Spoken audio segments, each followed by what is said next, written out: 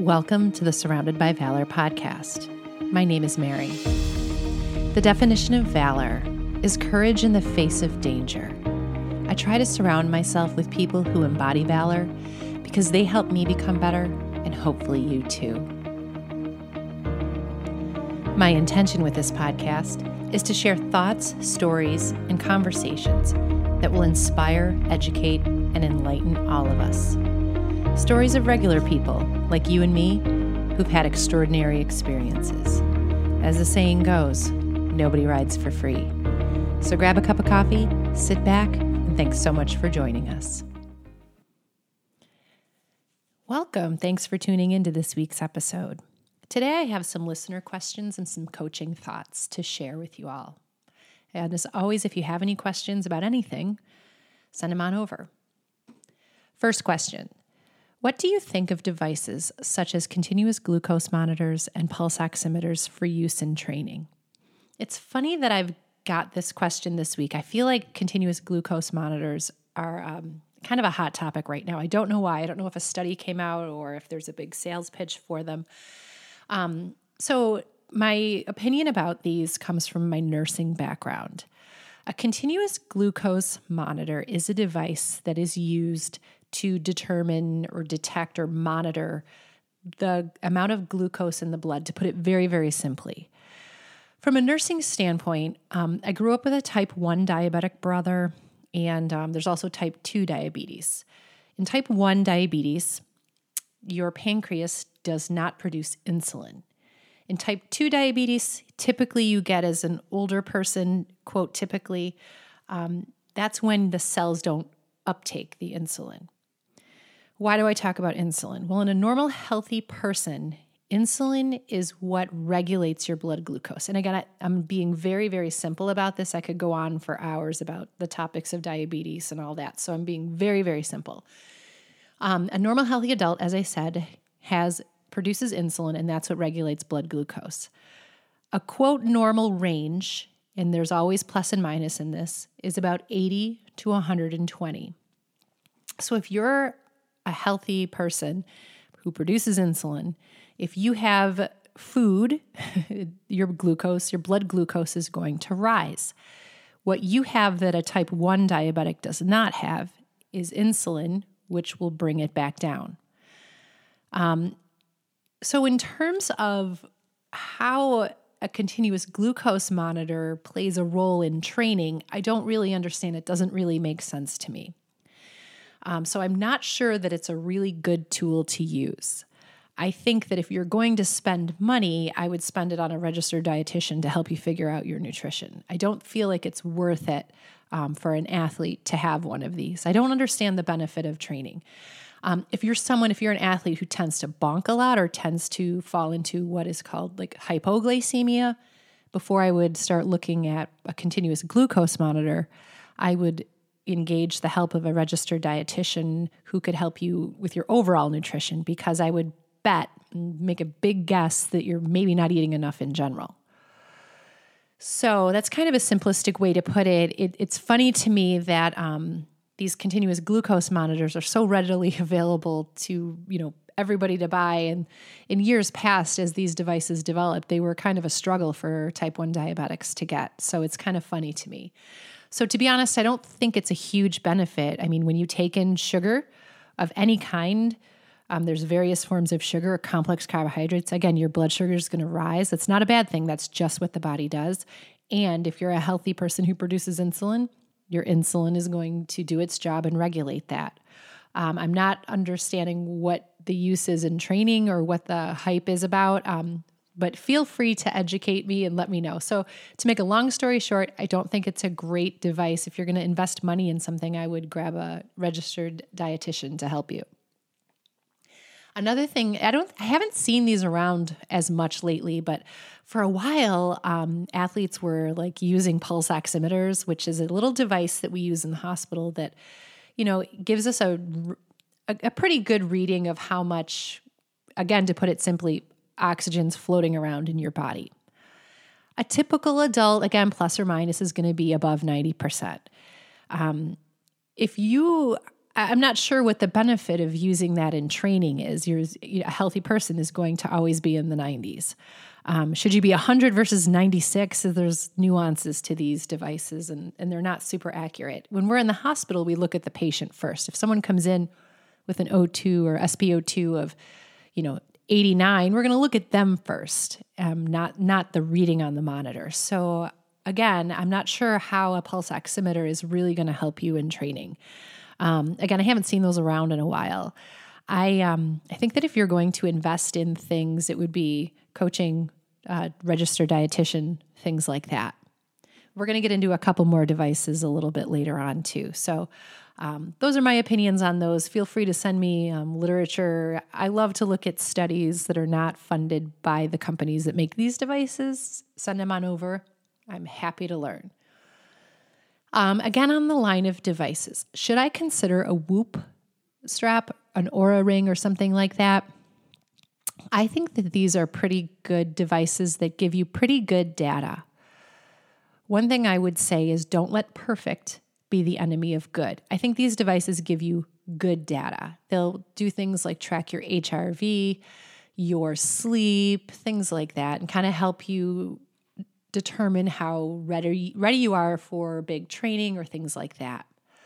One thing I'll add in there is the Garmin devices often have what's called a body battery that take a couple little parameters into consideration when they give you like your body battery score.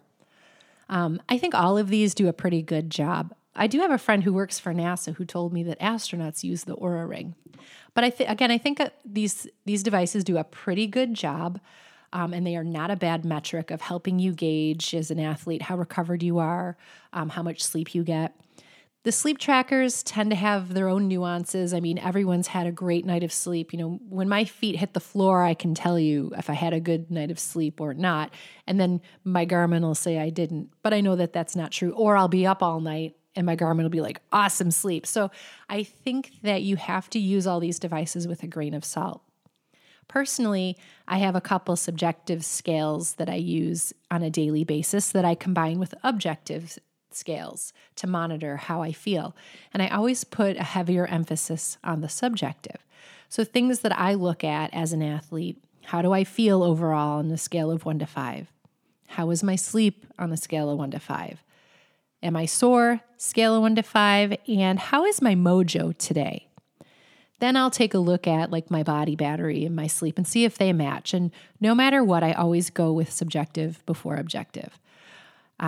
So I think that these devices are excellent in helping you determine, your ranges and how you feel and things like that. I always caution, though, that you should never let devices be a dictator. So again, just like we were talking about earlier with the continuous glucose monitors, take it all with a grain of salt. All of these things together are good. Don't let perfect be the enemy of good, but ultimately you yourself are your best monitor, if that makes sense. All right, next question. How did you get into coaching? Great question.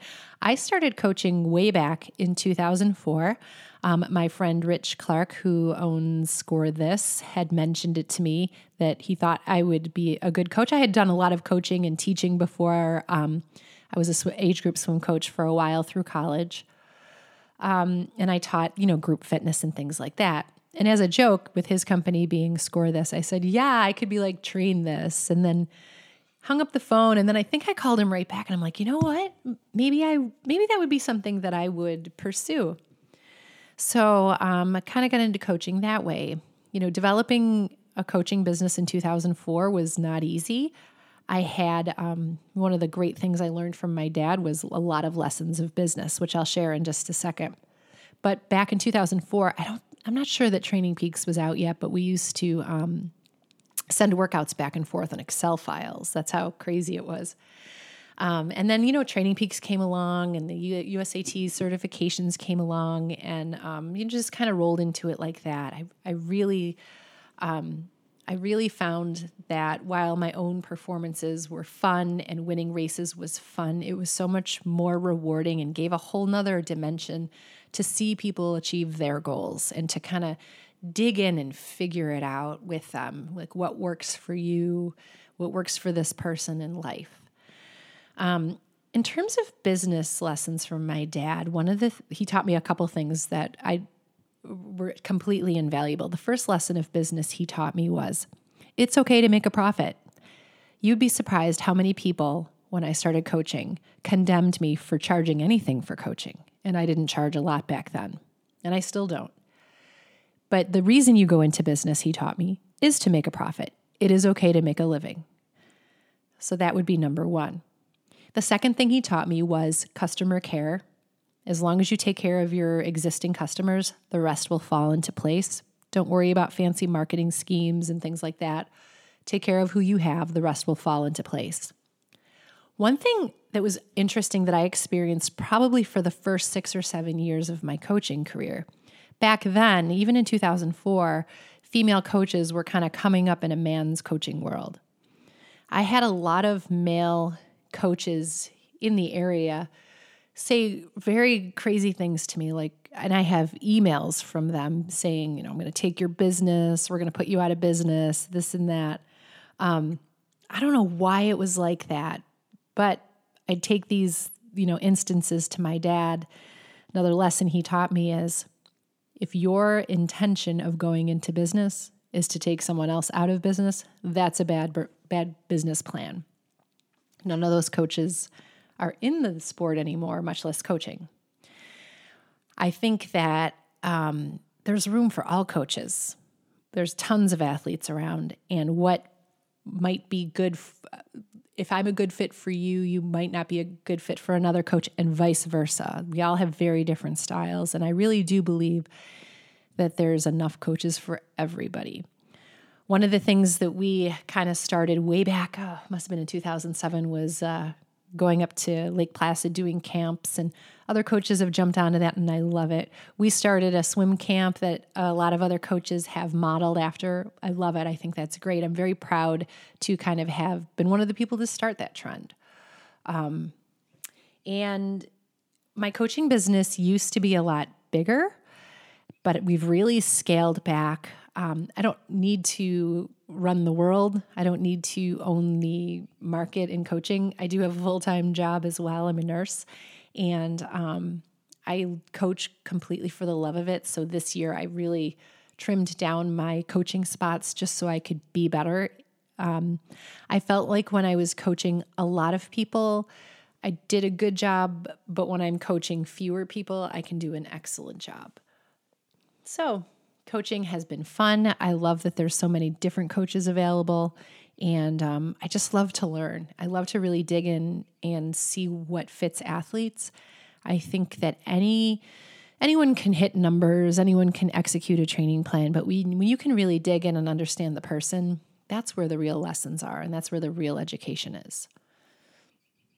So I would say that if you are someone who is interested in getting into coaching, I highly recommend the USAT coaching certification. I think that especially over the past few years, it's really improved. Certification shows that you're insured, that you have an interest in your own education, and there's a really great network of certified coaches out there. I would avoid being coached by someone who wasn't certified. That's just my personal feeling. Next question. Believe it or not, this is the question I get asked the most. Recently, you had a breast reduction. I'm considering doing that. Can you talk about it? Why haven't you talked about it? I haven't talked much about it just because it happened. I got it done the month before my dad died. It's funny to me, too, that before I had a breast reduction, no one in the world, male or female, had any problem commenting on the size of my breasts. Afterwards, if I bring up the topic of breast reduction, people get really uncomfortable. Isn't that interesting? So I've always been a larger size, no matter how much I weighed, always like a size D. I saved up for many years, and in my mid-40s, I'm 49 now, my breast tissue got very dense and very heavy. I always have had to double bra. It's always been an issue for me running. In one Ironman, I wrapped duct tape around myself during the run. It wasn't my smartest idea, but it worked. And I think there's a lot of, is the right word, judgment or stigma if you have plastic surgery. But there was a time it must have been 2021 where I kind of was like, it's time to go get a consult.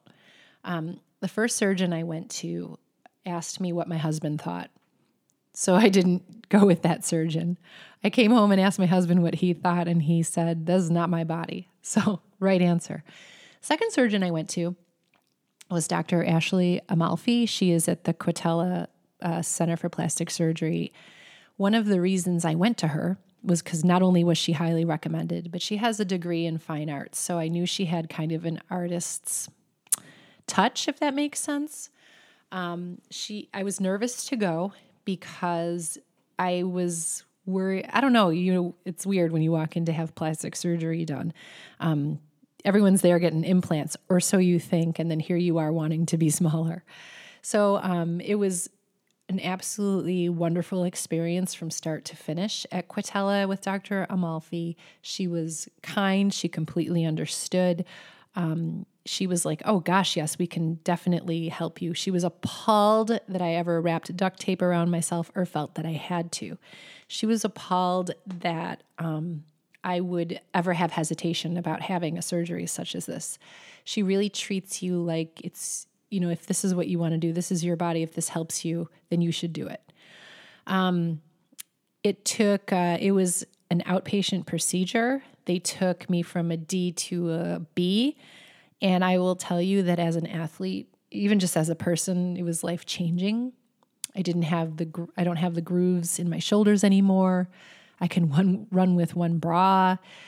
I, have even not gone for a run, but can go braless, which is, if you've ever been someone who's on the larger size of the breast scale, that's unheard of. I could always wear a bikini top, but now I can wear a bikini top and not worry about falling out of it. It was just wonderful. Again, it was an outpatient procedure. The pain was absolutely minimal. And running is a whole different experience right now. I was back to work, even though I work from home the next day. It was simple. They just do such a good job of making you feel comfortable in every way. I can definitely do a whole episode on that. That has been asked of me, and I will do that. But I know that I got a friend who's having the surgery done in April, and she was hoping to hear. Life-changing. The only thing I regret is not doing it sooner.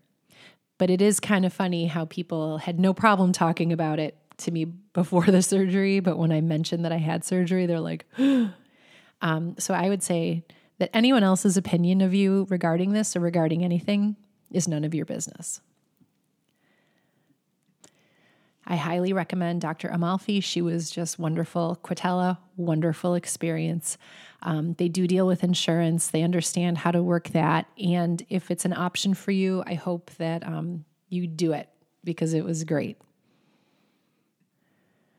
All right. I do have some episodes coming up, some new Nurses' Voices episodes.